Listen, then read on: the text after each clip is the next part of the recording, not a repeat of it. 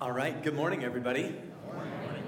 So I'm originally from Denver, Colorado, so I laugh every time people in the desert say they're going to have a snow machine. Never in my life did I even know snow machines existed until I moved here, but I've been here a long time. So we're in 1 Kings chapter 8. The series that we're in is moving through the life of Saul and the life of David, and then now continues into David's son Solomon. And truth be told, I have now spent a lot of time engaging the Bible because I've been in ministry now since I was in college, and when I came to faith, I was told to engage the Bible, and I began to engage it. But truth be told, the Old Testament was at the beginning weird to me, and I'm going to be honest with you, it still is. So every time I read the Old Testament, I have a tendency to go back to Romans chapter 15, verse 4. So if you guys are little note takers, you want to open in your phone, it's a really helpful passage every time you engage the Old Testament to remember. And the Apostle Paul says this in Romans 15, 4. He says, "For whatever was written in former days," you can put parentheses there, the Old Testament. "For whatever was written in former days was written for our," those who are reading now, "for our instruction, that through endurance and through encouragement of the Scriptures, we might have hope." So these moments that you read in the Old Testament, you're like, this is weird.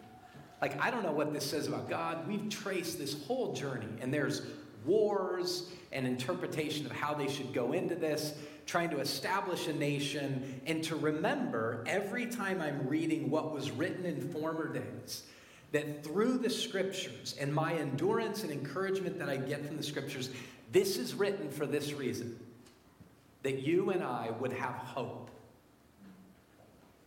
Hope is a really interesting word.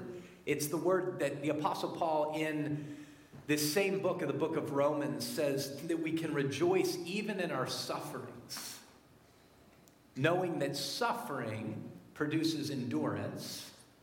Endurance produces character, and character produces hope, and hope will never put us to shame. So as we read this, I want to pray for that. So let me pray. I know we just took a moment of silence, but let me pray around this moment of teaching. God, we just pray right now, and we rejoice. We choose to rejoice in your attention towards us this morning. Holy Spirit, I pray that you would turn our attention to the fact that you pay attention to us. That you see us, God, that you hear us, that you are continually walking with us, even when we don't see it and recognize it. So I pray that you would bring to our attention that you are paying attention to us. In Jesus' name we pray. Amen. So 1 Kings chapter 8 is a long chapter. I want to start at the end. This is not something I typically would ever do in teaching. But this passage, as the temple has been now built, and this focus fundamentally on the Ark of the Covenant, which we're going to get into a minute of a short description of what that is. But this passage ends, and I'm going to read to you from the Message, Eugene Peterson's paraphrase of the Bible, how the very end of this whole chapter stands. It says, "This is how Solomon kept the great autumn feast." So when you slow down and you're engaged in the Bible, one of the best things you can ever do is the same thing English teachers teach us when we begin to learn to read, is immerse yourself in the stories. Stop for a minute when you hear something like, "This is how Solomon kept the great autumn." That's the time we're living in now, when we do snow machines and pumpkins and all these kinds of things. And feast sounds good if you like food, but a great autumn feast, like an autumn festival, sounds like there's food and there's drink and there's celebration. This is how Solomon, at the end of this chapter, this is how it ends. It ends with how he celebrates the great autumn feast, and all of Israel with him.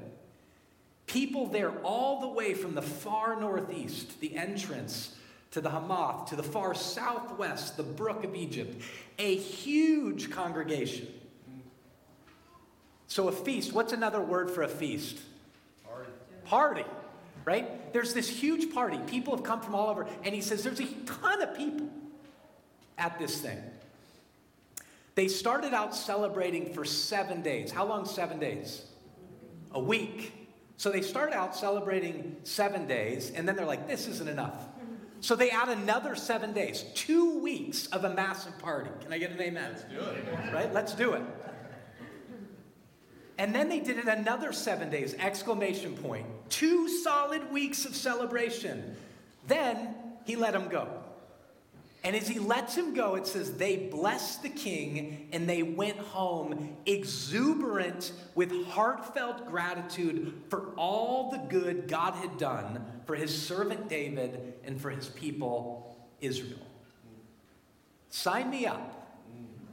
Right? A 2-week party that they're celebrating something so significant that they leave with exuberance, blessing the king. Thank you for that.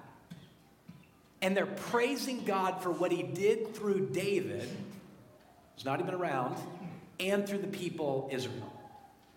So just think for a minute, and you can even participate if you're a talker. What do you think happened in those 14 days? Don't be too spiritual. What do you think they did? They're drinking, for sure, right? So if you like wine, if you're a teetotaler, you wouldn't probably like these parties, right? They're drinking, they're celebrating. Here's what I want to bring to your mind for a minute. There are certain moments where you show up at a moment of hospitality and you walk away and you're like, I don't know what that was, but that was phenomenal. I had this moment where a buddy of mine called me over, and if this offends anybody, I apologize, but I'm just being true to what happened. So he brings me over. He has kind of this barn. It's in Colorado, which I love. It's during the autumn, interesting enough. And he brings me over, and there's a couple of his buddies there. And he has this big setup of whiskeys and all kinds of stuff. And we just sit out. He brings snacks and pours us a little bit of whiskey. And we just sit and we just start enjoying each other's company. We're laughing and talking and whatever. We're about 2.5 hours in. And all of a sudden he walks back. I didn't know where he went, but he went to his smoker. And he brings like 2 massive stacks of meat.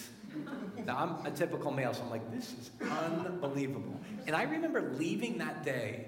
My brother-in-law was with me. And I'm like, whatever that was, I left with exuberance. And I really was thanking God. And I remember telling my wife that night, like, I've got to figure out whatever that was, because I need more of that in my life. Wasn't necessarily speaking about whiskey, though that's not untrue. But I need more of that in my life. And here's what it was. It was hospitality. It was a moment where somebody created space and a place for us to encounter each other. Amen. And in the midst of encountering one another, in that space and in that place, I encountered God. That's the way this whole passage ends. So what are they celebrating ultimately? What happens? Well, here's the way the chapter starts. King Solomon summons into his presence at Jerusalem the elders of Israel, all the heads of the tribes, the chief of the Israelite families, so why did he do this? Why does he summon all the leaders of Israel to bring up the Ark of the Covenant from Zion, the city of David? All the Israelites come together to King Solomon at the time of the festival in the month of Ethanim in the 7th month. Okay, so they're bringing up the Ark of the Covenant. What's going on here? Never in Israel's history has there been a temple. Okay, so understand this. They're trying to set up a permanent place for God. Now, we could think a permanent place to worship God. That's true. But I want you to see something fundamentally of what's happening here. Is there was this desire in David, okay, the one we're studying, who's Solomon's his son. There was a desire within David to set up a permanent residence. Now, if you understand the history of the Old Testament, there's this reality that moves from the very beginning of the first book of the Bible, of Genesis, of how God would be with, and ultimately this is a word that's used all throughout the Old Testament, even into the New Testament, that he would dwell with his people. And so along the way, when the nation of Israel is called and promised to Abraham in the Bible, and then it moves forward with Abraham and his children, and they end up in Egypt, and then it gets to the call of this guy Moses that he needs to liberate the Israelites from Egypt. So no matter where you are in your faith journey in this room, you've heard of things like the Prince of Egypt and the parting of the Red Sea maybe. So this moment he calls Moses is to call a people out to lead them out of Egypt, ultimately to form a nation where they're going to be placed in a land permanently. In their wandering journeys, God says, I will dwell with you. And there's this image that the Israelites get as they're like this nomadic people, moving, seeking to be obedient to God. Many times they're not, but they're being led by a pillar of cloud by day and a pillar of fire by night. What were those clouds ultimately? What did they represent? God's presence. The presence of God is always the point. Okay, this is, if you're a point person, point one, the presence of God always has been the point, and the presence of God will always be the point. Now, before we get to this, before we can really articulate what this is, what the Ark of the Covenant was this moment when Moses received the Ten Commandments. He builds this box of acacia wood, and he puts the two stone tablets that he received in the Ten Commandments, and he put them in the stone of acacia wood. This Ark of the Covenant begins to travel with the people of God, representing, this is key word, representing the presence of God. So the way they traveled is they set up this tabernacle, which was like, basically, the tabernacle in their wanderings was like an airstream. Okay, think about like an airstream. Like they traveled, and it was kind of the place of worship, but where God dwelt so it could be mobile. And ultimately, there's a moment coming when they get into the land where David's like, you don't need an airstream anymore. Like, we need to build you a house. That's the temple. So airstream, permanent house that you bought down the road, first built house. That's the way this is ultimately happening. You need a house. Now let me ask you this question before we get into this deeply. What is the difference between a house and a home? There's a lot of talk in Christian circles, depending upon where you grew up and what kind of tradition you grew up in, about this is the house of God. We'll do moments and offerings, and people will talk about the house of God. Right? This is God's house. Is God ultimately building a house, or is he building a home? Sometimes we can get too scholarly and try to search all the scriptures to answer these questions, which is a great thing. But sometimes the greatest answers get in us just being super normal. Like, what is it that I want? Is what I want ultimately a house? Or is what I want a home? And what distinguishes the difference? What happens in this moment when they're trying to bring the ark into a building that's been built, right? So if you go back even to the message that John just did in 1 Kings 6, Solomon builds the temple. He builds the house in 6. Then in 7, Solomon builds his own palace. Then he furnishes the temple. Now he comes to this moment and he's like, what's the point of the building, the point of the house?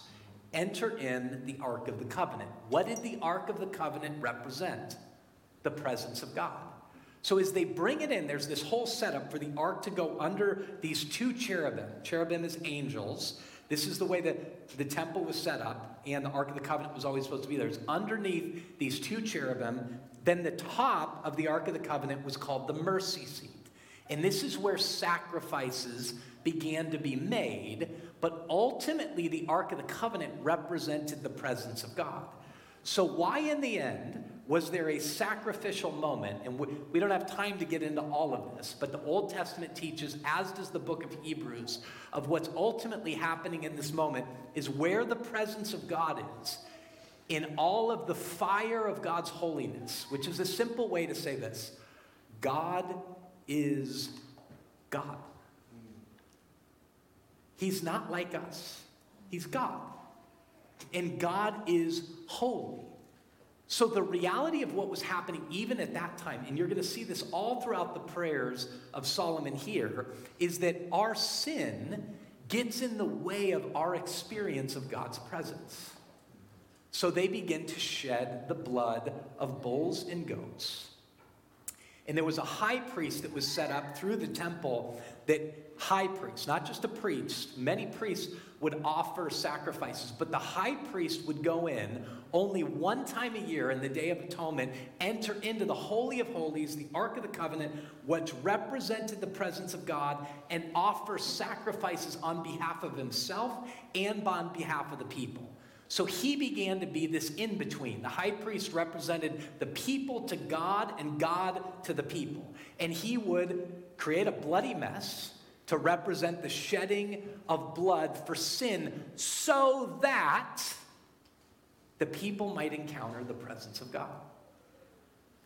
That is so important.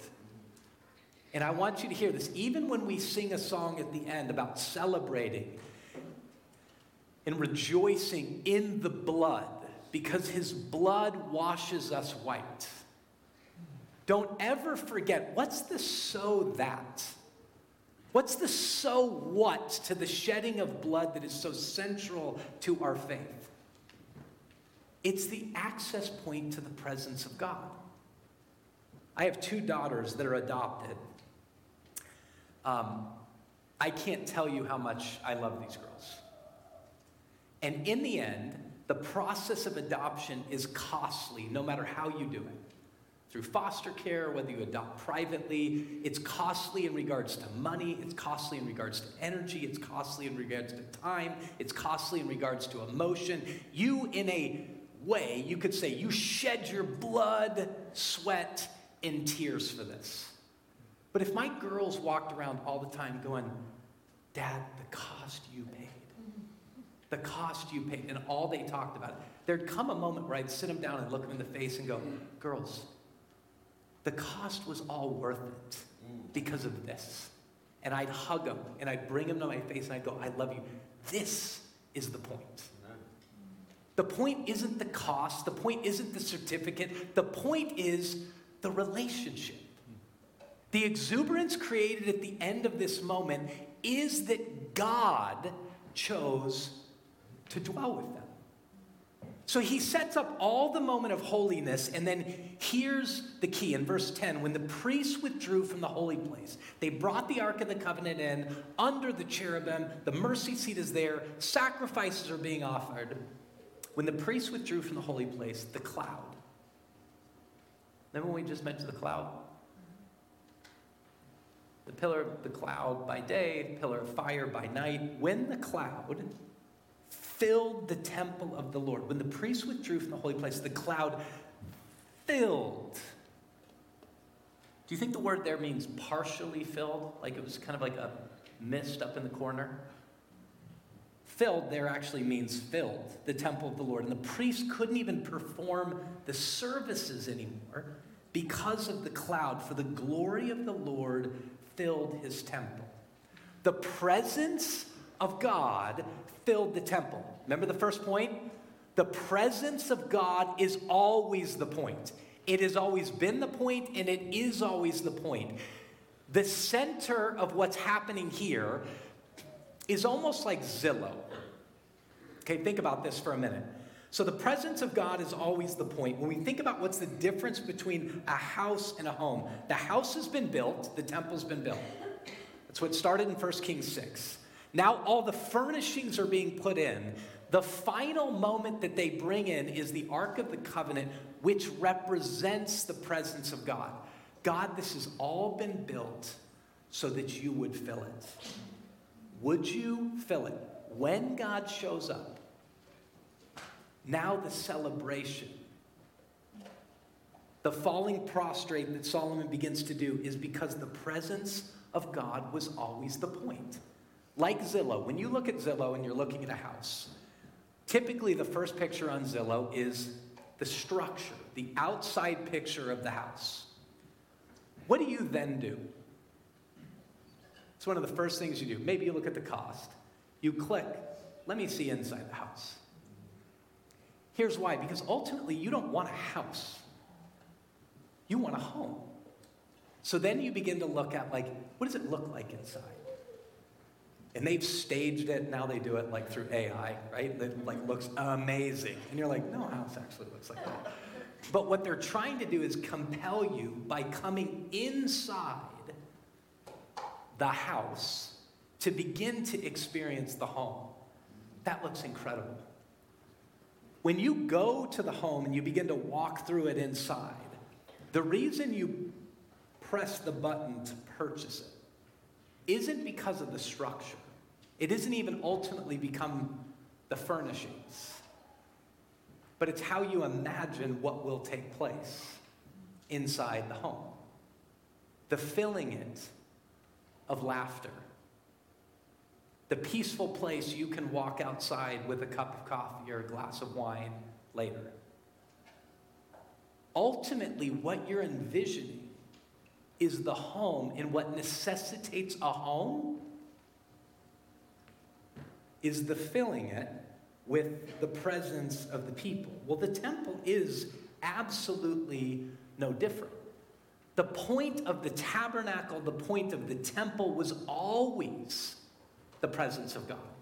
The presence of God has always been the point. This is why Moses, before there's a tabernacle, before there's a temple, says to God when God calls him, God, if you don't go with me, I'm not going. Because the presence of God was always the point. He knew the only distinguishing mark of the people of God was the presence of God. The pillar of cloud by day, the pillar of fire by night. The point, the presence of God. When you get to the New Testament and Paul begins to pray and says to us, gives us clear instruction, be filled with the Spirit, that you wouldn't gratify the lusts of the flesh, but that you would display the fruit of the Spirit, the fruit of love, joy, peace, patience, kindness, goodness, gentleness, faithfulness, and self-control. What is he saying those fruit come from?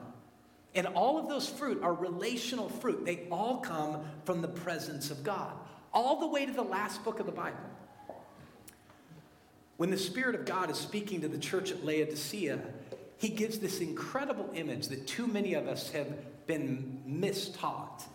And he said, behold, to the church at Laodicea. If we were the church at Laodicea, here's what he's saying. Behold, I stand at the door and knock. If you open the door, I will come in and feast with you, dine with you, and you with me. Now, the way we've been mostly mistaught is that verse is used as an evangelistic verse.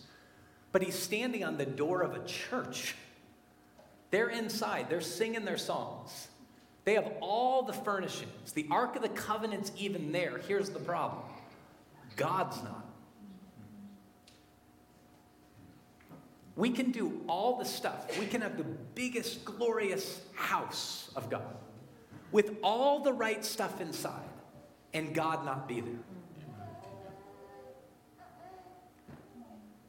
That's why I like to say a lot, like, guys, what we need is not songs and a sermon. What we need is God. We need God. We prepare songs and we prepare sermons to usher us in, to create the space and the place that we would experience a home where God is. The presence of God has always been and is always the point. Now, here's a very interesting thing that's all throughout this chapter in 1 Kings 8, is that the presence of God attends to us when we listen and obey him. When we begin to go, okay, I know what this is about. You really are God. A disciple is always one who listens and who obeys.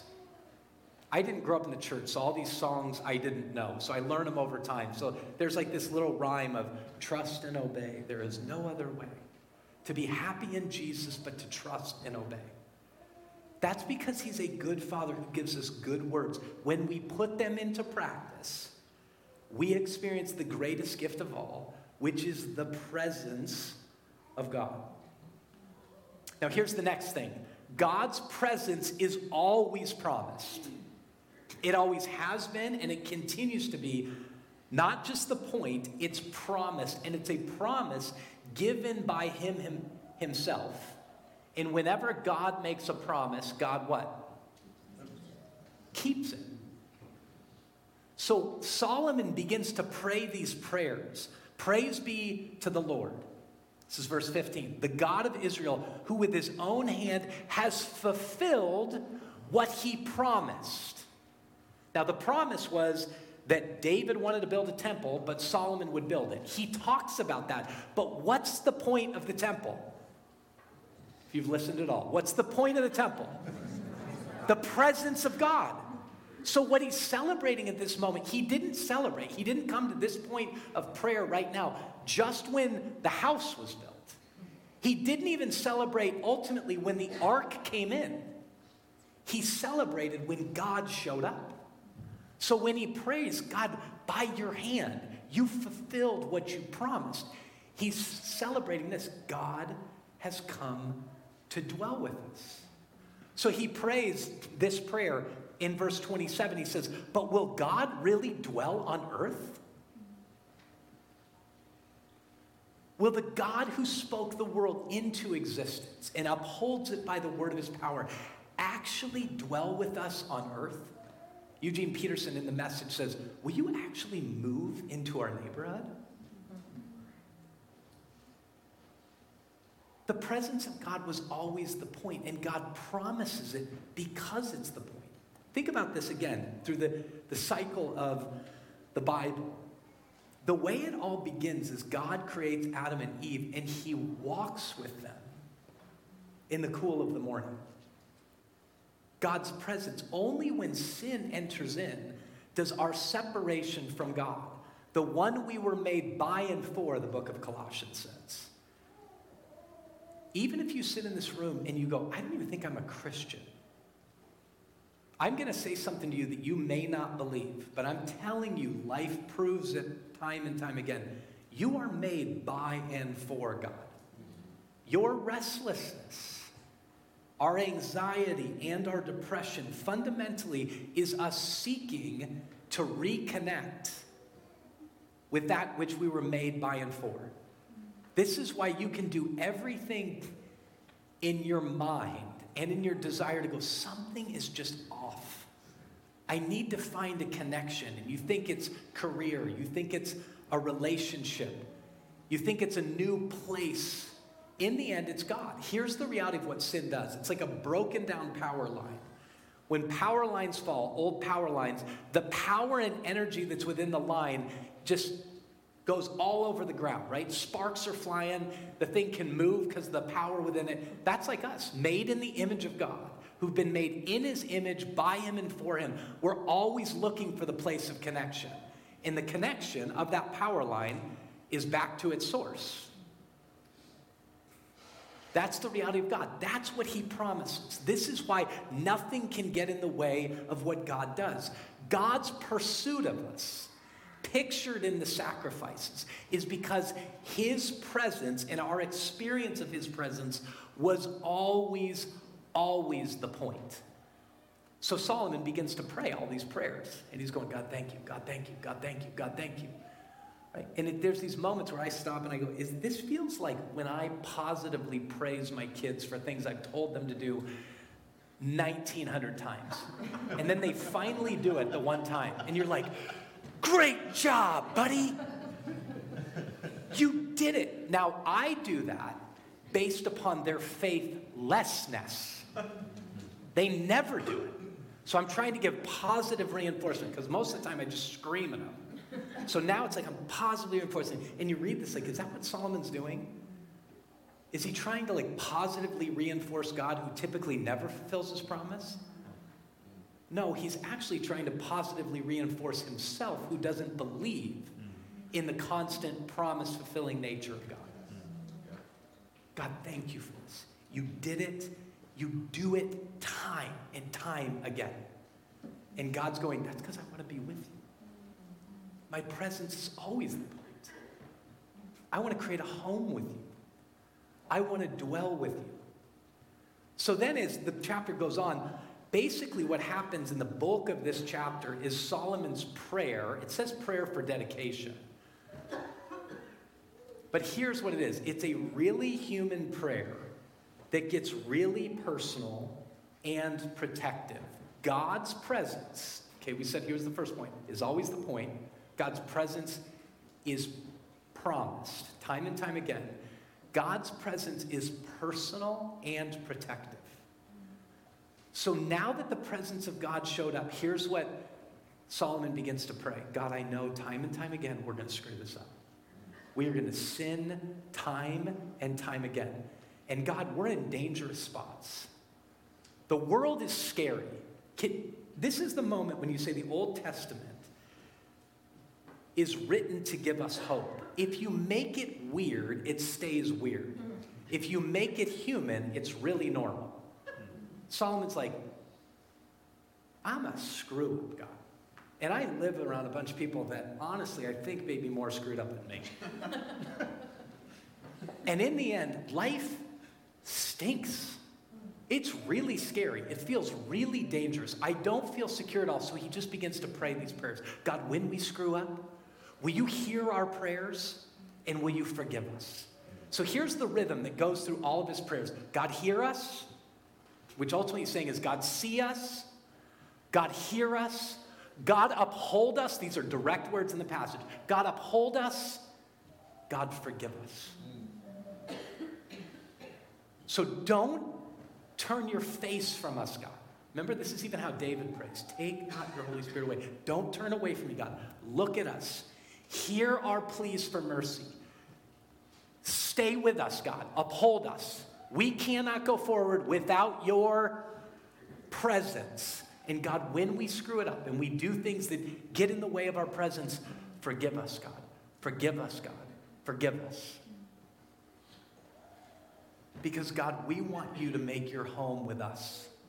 And then another just point we have to bring out. In verse 41, he then brings up in his prayers, he's praying all this, God, let us not screw up, see us, hear us, uphold us.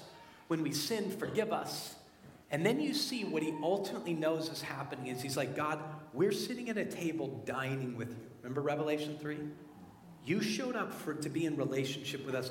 God, when a foreigner comes into our midst, verse 41, he starts this prayer. When a foreigner comes in, God, see them, hear them, incorporate them. He's saying, God, the point of Israel was always meant to shine your light to the whole world. So at these moments, you're including us when we shouldn't be included. In these moments when you overcome our sin, God, when a foreigner comes into our midst and doesn't know this stuff, be inclusive of them. Add them to the table. Add them to the feast. Even in the midst of their sin, God, do whatever the foreigner asks of you, he says, so that all the peoples of the earth would know your name and fear you, and do your own people Israel, as you do your own people Israel, and may they know that this house that I have built bears your name. What's he saying ultimately? God, this house you built is meant to be a home for all peoples, for all places. So here's the thing about personal and protective. This is where we're going to land the plane. Solomon's prayers to be seen by God are proved in this passage that God sees us. Our pleas for mercy, the foreigner's pleas for mercy, God hears us. In the midst of our weakness, God upholds us. In our desire for a home, God includes us. Because the truth is, when we sit in this room and we hear about the presence of God, when we're honest with ourselves, we get nervous and begin to talk about these things of like, I'm not worthy of this. Other people don't want to dwell with me. Why would God want to dwell with me? I was unable to keep a marriage together. How's God going to want to stay with me? Other people don't want to live with me. I don't like living with me. It's hard for me to bear myself in the midst of this. This I don't measure up reality. The book of Hebrews speaks about this whole reality of the temple and the Ark of the Covenant, and then in regards to Jesus says, therefore, since we have a great high priest who has ascended into heaven, Jesus, the Son of God, let us hold firmly to the faith we profess. For we don't have a high priest. Now listen to this. Jesus is not a high priest. He's not a mediator who's unable to feel sympathy for us in our weaknesses. So when we go, God, see us, hear us, he goes, let me take it a step further. I don't just see you and hear you, I feel with you. The word here is literally like the chords of his heart are strung. He cannot just empathize, but sympathize. He knows what it's like to be human and to be weak. For we don't have a high priest who's unable to feel sympathy for our weakness, but we have one who's been tempted in every way, just as we are, yet he didn't sin. He knows it above and beyond. When we give in, he didn't give in. He knows the reality of weakness beyond all of us. He not only sees and hears at the deepest level, he understands you. He understands me. So what? Let us then approach God's throne of grace with confidence. Now be honest with me right now. That's not how you feel when we talk about the presence of God. If I said right now, on this little platform is the presence of God, come who may, the reality is you're going to go, God's God, I don't know. But if this throne is a throne of grace, that he understands us in our weakness, and the point was always his presence because he wants us to experience it. He says, come with boldness and confidence because it's a throne of grace. And you come so that you might receive mercy and find grace to help you, to help us in our time of need. Now, do we need mercy? Do you have needs? He says, approach the throne of grace with boldness and confidence. And when you encounter that grace and mercy, that's when the last point is God's presence is always a party. It's home. What we're ultimately seeking is home, and home is God. It is the festival. God's presence is the feast. God's presence is our connection. God's presence is our purpose. Even in the midst of our sin, he conquers our sin so that not just we can sing about his blood, so that we can sing and celebrate his presence, his dining with us. Let's pray. God, we praise you and thank you for your presence. God, to think that the God of the universe wants to dine with us daily, hourly, minute by minute and moment by moment. God, open our eyes to the reality that every moment we're living in you, moving in you, breathing in you. God, bring our awareness that we don't just walk and talk and live in you unconsciously. God, we live in you experientially, relationally. God, we pray even now as we partake in this supper where we eat of you, that we would experience your presence. God, I pray right now in really unique and experiential ways, we as a church and we as individuals would encounter the presence of you. In Jesus' name we pray. Amen.